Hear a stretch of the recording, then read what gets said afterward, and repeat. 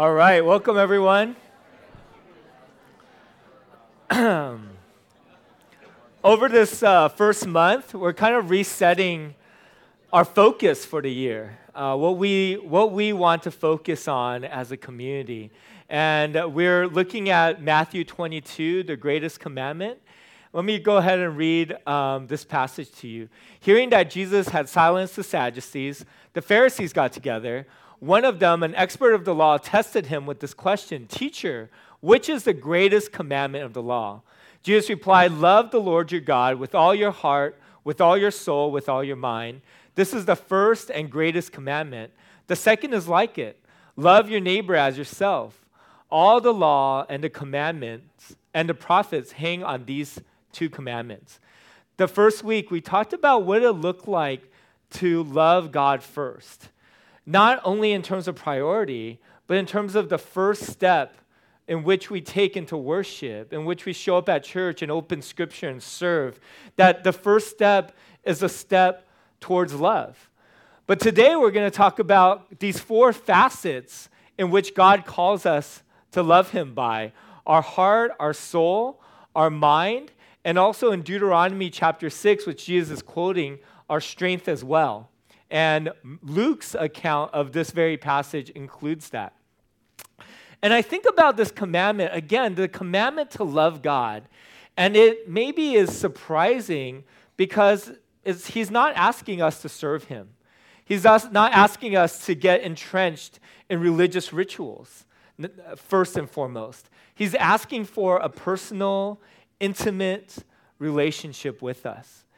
And when I think about when God's love for us, it's this enormous love that never changes, and one that we're continuing to discover and will discover for the rest of eternity. But when I look at my love for him, it often changes and wanes and weakens and grows.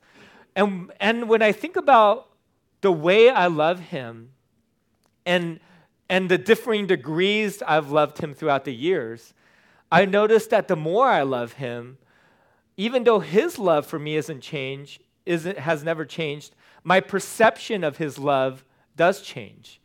That the more I love him, the more I think about him and allow myself to serve him, I notice more of his love.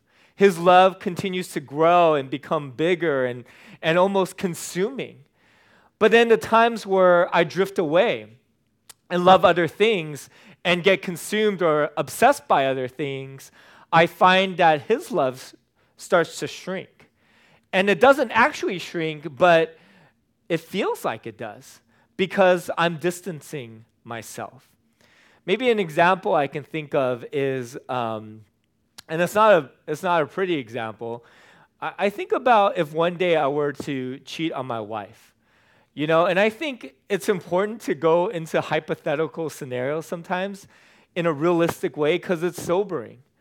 It's sobering for me to think about really chasing after another girl and how her priority would grow for me. Maybe I'll connect more to her. Maybe I'll try to spend more time with her. Maybe I'll text her more to my wife. And then even if my wife loved me the same, maybe she didn't know about it, I think about how my heart would start to sway and how maybe I would complain about her more and see more of her flaws. And then I would dampen her love because my love is divided. And so when I look at my life with Nina, my commitment to her, I think about it as any other relationship, right? There's that initial beautiful moment. A lot of us were at Charles and Donna's wedding, and it was such a special time as they committed to a life together, to giving of themselves to each other. And I got to be a part of that commitment of stating it, of hearing it, of officiating their wedding. And then I think there's all these other points in marriage where we decide whether they're still the first, where they'll still have our love, our commitment, our strength, our mind, our energy. And I feel like that's the same way in our Christian journey. Jesus asks us to deepen our relationship with him by continuing every day of our life to give our best to him, to not be distracted by other things, but to give him all of our hearts, all of our minds, all of our soul, and all of our strength. So as we look at these 4 facets, right, of our heart, soul, mind, and strength, I think about what it means and how God has kind of prescribed ways in which we get to engage him in those ways. So first, God calls us to worship, to love him with our heart. And our heart is the seat of our emotions. It's where all of our emotions are derived from. Our joy, our sadness, our grief, our good and bad decisions all come out of our heart. And God desires us to love him emotively. If you come from a fundamentalist church, it almost feels laughable or secondary that we should love God kind of with this high intellect, but loving him emotively is secondary or not really important. But what if I took that into my marriage relationship, right? Like I'm heavily committed to my wife, but I only feel things for her like every 2.5 years, you know? We've been married 5 years. I've felt things for her twice. Wouldn't that be a really shallow and sad relationship? God wants to engage our emotions. God wants us to love him with our hearts. And I wonder if that's been a priority to love him emotively. I wonder when was the last time we felt love for God. We felt his intimacy and his hand in our life. We felt his peace. We smiled and got chills thinking of him. One of the greatest ways God allows us to feel, I believe, is through worship. And music in general is something that humans didn't create, but has this eternal and God writtenness to it. I think music is this fast track into our emotive facets. And when we think about worship, it's such a big thing. Revelations chapter 5 paints the throne room of God. And when we think about Revelation, it kind of pans back and forth between the chaos of earth and the serene, sovereign, stable glorification of Jesus in heaven. And specifically in Revelations 5, we have these concentric circles of worship. Jesus is sitting as the center point and focal point of worship. Around him are these 4 creatures worshiping Jesus. And the way John describes these creatures, they're non-human and they're non-angelic, right? It's this other being that God has created, and they're in this closest circle to him, worshiping him. Then around them are these 24 elders worshiping the Lord. Around these 24 elders are hundreds and thousands of angels worshiping the Lord, kind of like 3 football stadiums wrapped around each other of angels illuminating light in perfect chorus and unison and harmony, singing about God. And then around them are earthlings, right? 1 billion plus people. Every tongue, tribe, and nation worshiping Jesus. How many square miles does that take up? How loud is the worship? And then there's this kind of echo chamber of worship where the angels sing, "Holy is the Lamb who was slain to receive power and wealth and wisdom and strength and honor and glory and praise." And then after that, the earthlings sing as an echo, as a response to him who sits on the throne, and to the Lamb be praise and honor and glory and power forever and ever. Then the 4 creatures say amen, and then the 24 elders bow in worship of the throne, and then the angels sing again. It's this choir. It's this echo. It's a song in response before the Lord. So when we do this worship thing on Sunday, it expands into the heavenlies. It's this thing, we're just reflecting what's going on in heaven for all of eternity. And in this little choir of Renew Church in Fullerton, as I join our worship team in singing, I join our voices, but then I also think about the voices around Fullerton, the 90 other churches singing to the Lord.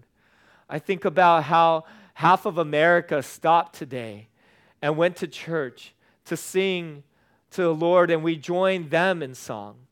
I think about the church in China that has been facing heavy persecution over the last year or so in a renewed way. Not a play on our church, but in a bad renewed way.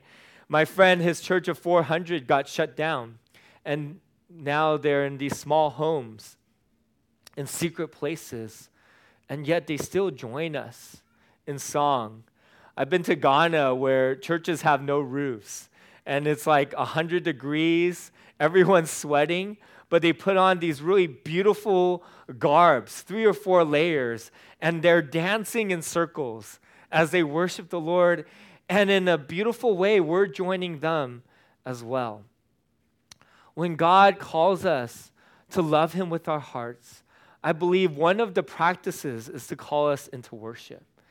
And I hope that as we worship as a community, my heart for our church has always been, when I envisioned Renew before Renew started, that we would worship with such exuberant emotion, with dancing, without tambourines, but just shouting and worshiping God and being just fully expressive before Him, that we would lay out our hearts to God, and that we would do it because God's always been worshipped by all of creation for all of eternity, and we're just joining that. I would love for us to learn to worship through the book of Psalms, because Psalms allows worship to be taken from every stream of emotion. The psalmists teach us how to worship in our grief, when we feel like darkness is our closest friend, how to worship in deep fear when we believe that we're about to die, how to worship in song, in dance, in exuberance, in joy.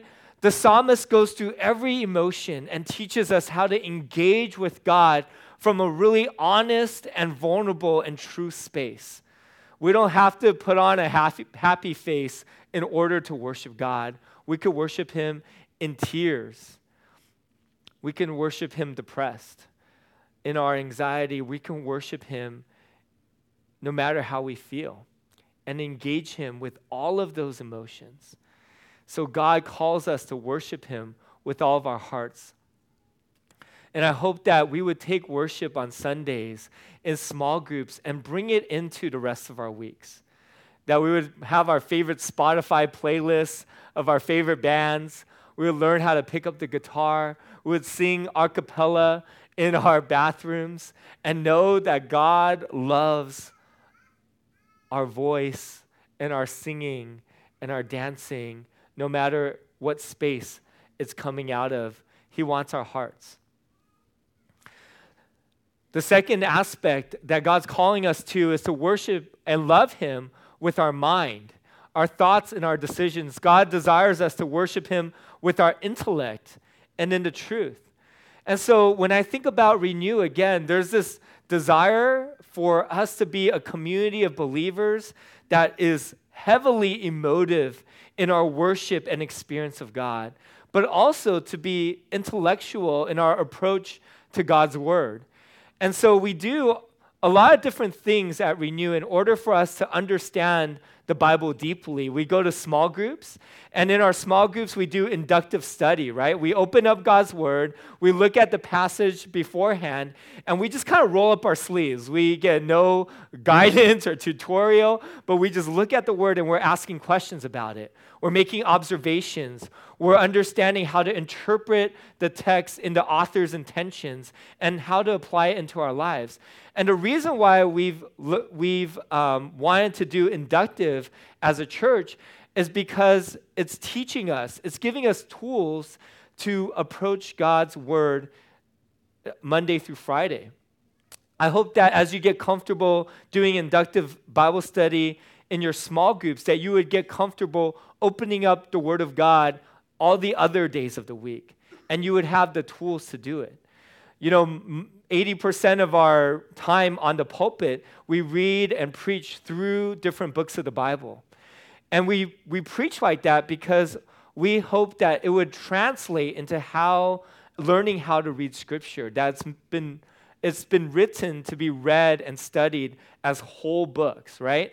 Matthew had placed together beautiful themes and narratives interlaced with each other throughout the book of Matthew. He's writing to Jews, and yet he's speaking and translating this Jewish Old Testament references into this new covenant with Gentiles as well. And we don't understand Scripture well if we don't know how to read the Bible front to back. And then Alpha 2.0 or 1.5, I guess it's 1.5, is supposed to take the big arc of Scripture, right? What is this big story about from Genesis to Revelations and unpack it in 12 weeks so that you can take a step back and say, I understand the whole arc of the story of the Bible. Breaking Bad is one of my favorite shows. This is a t-shirt from it.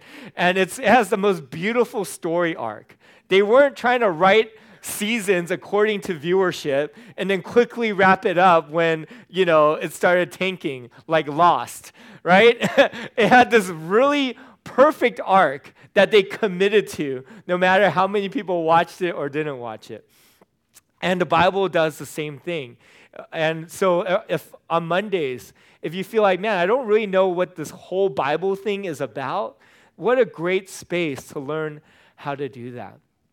When we think about Scripture, Matthew chapter 23, Jesus says, heaven and earth will pass away, but my words will not pass away. It's the foundation for which we get to trust and build our lives out of, and it will never fail us. There's nothing else that will do that for you. There's a lot of philosophies and opinions. Everything I hear on the radio, every episode I watch in the media is trying to sell me a truth, trying to say this is what's really valuable, this is what your life should be headed towards. And I've seen people run after these truths, and then 10 years later hit a dead end. 20 years later find that it's purposeless. 30 years later, wish they went in exactly the opposite direction. But if you hold on to Scripture and let it guide your life, you'll find purpose and meaning every step of the way. I hope you can trust me on that. And lastly, Psalms 119 says, how I love your law, I meditate on it day and night. And I just wonder if we love God's word, if that's the way we would describe his Scripture, that we love it and that it's on our mind and we think about it and it's saturating our lives. Lastly, God talks about loving him with our strength. And then when we think about this Greek word for strength, it's speaking about our energy and our resources, how we spend our lives. God desires us to love him through giving and service. And that's another way in which we as a community desire to come together, that we desire to come together in service of God. And I personally today want to thank our sound and tech team. Brendan, Jesse, Michael have served for so long, for many years, and everything went to crap today. We stepped on a cable, it blacked out our sound system, and everyone's running around trying to make it work, literally running. And for me, I'm like, man, we might just do acoustic worship. But as I see them run, there's this deep sense of joy in my heart that people are freaking out because they love this church so much. I remember sitting on a corner talking to someone after church, and Kristen was walking through past these doors with this big bowl of water, and just taking it to the kitchen. I was like, she loves this church. And I think about Tony and Tani every morning making us coffee. One of the first ones in here. They've never complained. They've always done it with such joy. Every time I thank them, they thank me back. It's incredible. And this church has been a church of servants. I look around this room, and so many of you have sacrificed to build this community. And we love this church because we sacrificed for it. We love what we sacrifice for. You'll love your kids because you'll sacrifice for them. If you don't love Renew, if you don't love Jesus, I would say sacrifice for it and see your love grow. If you don't have your heart in something, give money to it and see your heart grow for it, right? If you want to care about the Yazidis, give to that mission trip and you'll care about it, because Jesus says where your money is, there your heart is too. I pray that when people ask about Renew, like what we do, and they don't get the Bible and worship thing, and that's okay, I tell them we're setting up a trip to serve refugees in Iraq. I tell them on Mondays, there's a group of us who serve women who are survivors of domestic violence, and we watch their kids. I tell them there's a special needs community that we get to do events for every month. Go watch Christmas lights with, do a Halloween party with, do a dance party with. That's what this church is about. That's why we exist. That's what it means to love God with our strength. And so I wonder, when was the last time we felt something for Jesus? And is that a priority? How have we dedicated our minds to think and love Scripture and hear from Him? And how have we given our strength to serve Him? But I think the hardest part of this isn't necessarily loving God with our heart, soul, mind, and strength, but to give all of our heart, soul, and mind strength to Him. Because sometimes when we think about loving God, it comes in an order of priorities. And I've heard this often, right? Love God first, then love your family and your church. I mean, people put that in different places, but I'm a pastor, so I'm going to put that third for you. And then job, and then friends, and the hobbies, right? We kind of have these different categories, and we say, put Jesus, put God first. But when we look at the practicality of that, it's really difficult. Right? If you just look at time and energy allocation, sleep takes up about 8 hours a day. Maybe for me, I take a nap with Liam, and it's 9 hours, right? So a third of my day is gone. And then our job is 9 to 5, so that's 35%, especially if you include commute time. Then you got family. Right after your work, you sit down, you try to have dinner, put your kids down. Then Netflix and social media for 10%, Candy Crush, those minutes add up. And then eating in bathroom, got to do that. And then Jesus in ministry, if you're a devout believer and you're waking up and like reading the Bible for 30 minutes and praying, and then going to church and small groups and serving, maybe that's like 8 hours a week.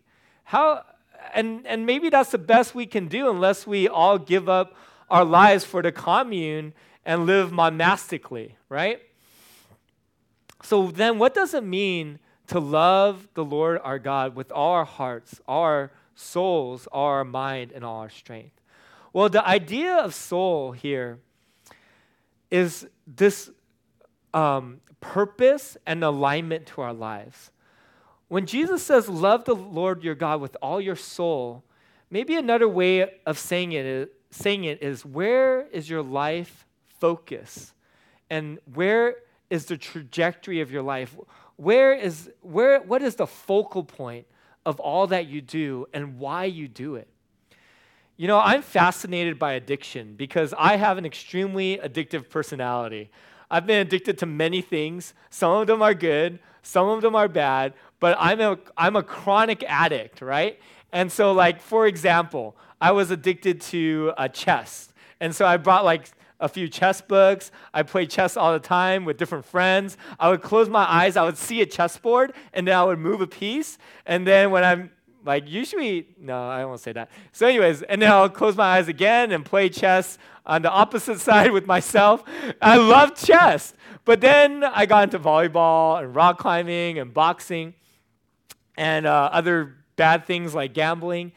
And so I've always been an addict. Maybe what's most fascinating to me is like drug addiction. So I watched Drugs, Inc. on Netflix, if you've ever seen it. And it's an amazing documentary. They interview the cartels, kind of the suppliers, down to the farmers of cocaine and up to the gangsters or mafia who distribute it. And then on the big kind of wholesale level to the street vendors. And then they interview the actual addicts. And some of them are totally torn up. You know, they've sold their lives to drugs. And you forget how articulate they are. You look at them and you forget that they can talk. So this person whose skin and bones has sores everywhere talks about how he lost his job because he hurt his back. He went into surgery, but the pain never went away. And so at first he started taking pain meds, but the prescription ran out, and then he just took street drugs. And he got so addicted that his family left him, he lost his benefits, and he was in the slums of Baltimore just trying to get the next fix. When I think about addiction, it's kind of all-consuming. You do everything else in order to feed your addiction when it gets to that degree, right? It just takes over the rest of your life. Now, it's not a one-to-one, but I think about what it looks like for Jesus to be why we do everything we do, the underlining reason. What it looks like for us when we're eating, when we're watching Netflix, when we're in our jobs, to do it for Him and thinking of Him. And it's a very difficult task, but maybe here are some of the ways that I want to challenge you to love God with all of your energy, time, resources, mind this week.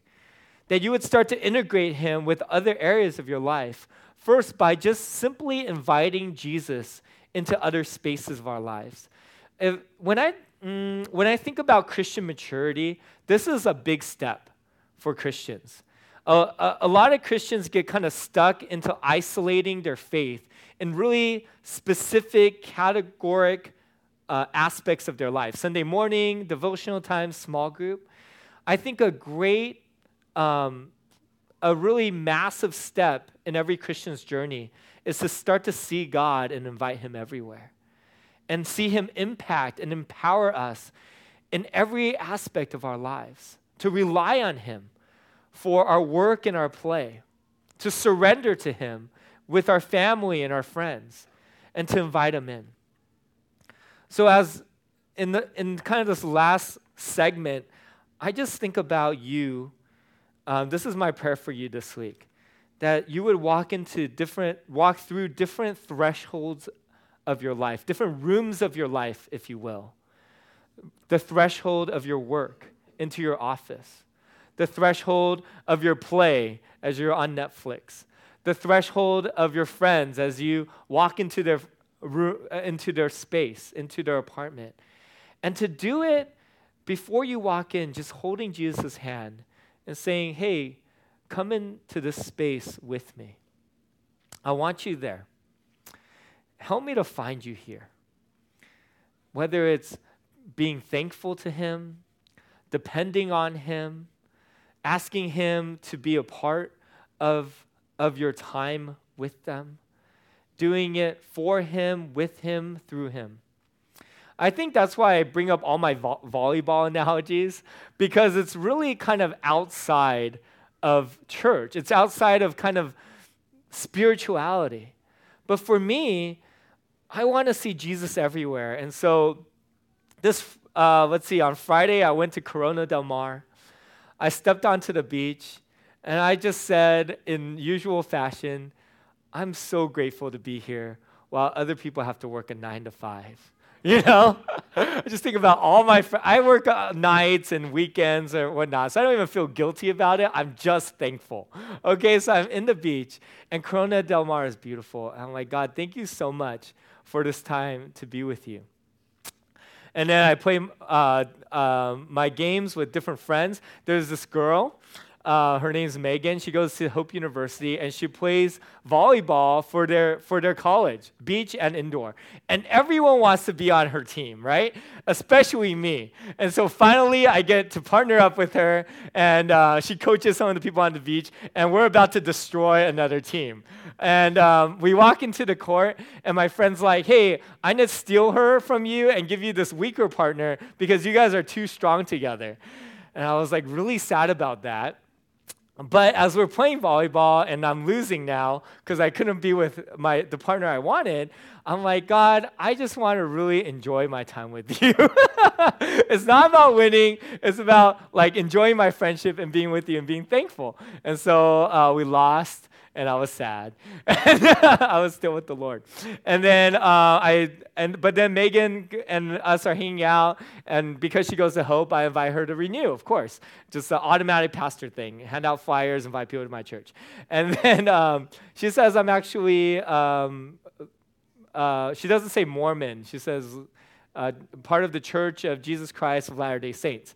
And they want to change kind of the Mormon title.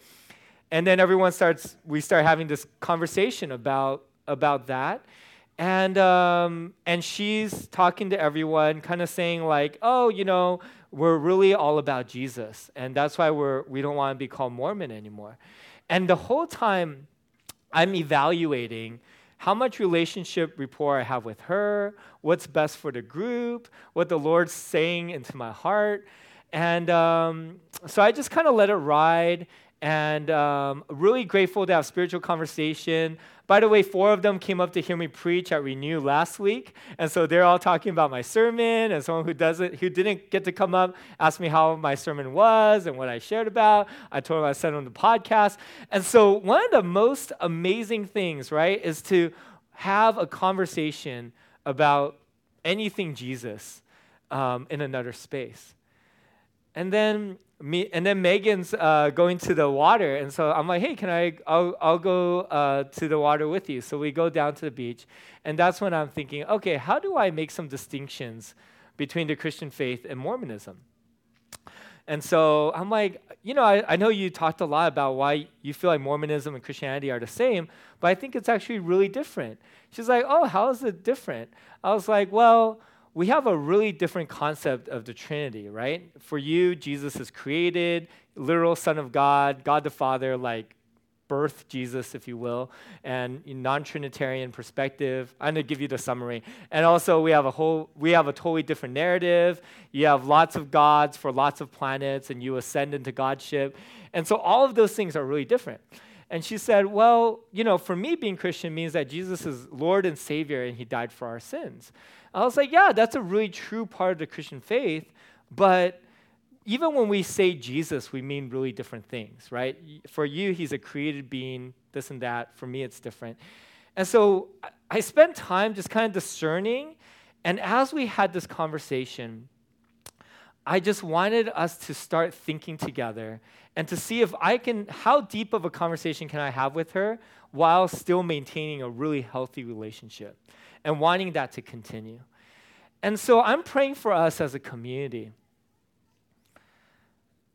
that we would watch Netflix, we would go play volleyball, but not with me because I'm too good. We would we would be like, we would swift and wash dishes and invite Jesus into all of it. And to say, God, every time I use my mind, my strength, my emotions, help me to love you, even when I'm doing all these other things. Father, we're so grateful. I'm so grateful for this church. I pray that it would be all about loving you.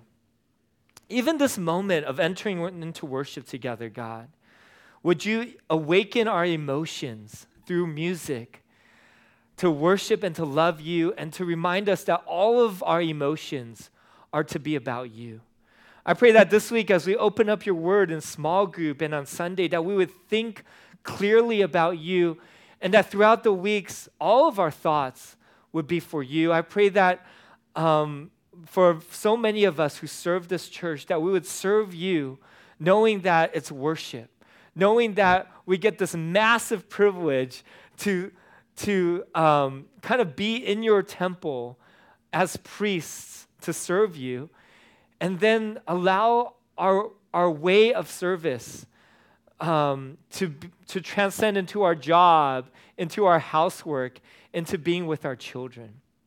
I think about how Paul wrote that when we work, we're not working for our earthly employers, but we're doing work unto the Lord.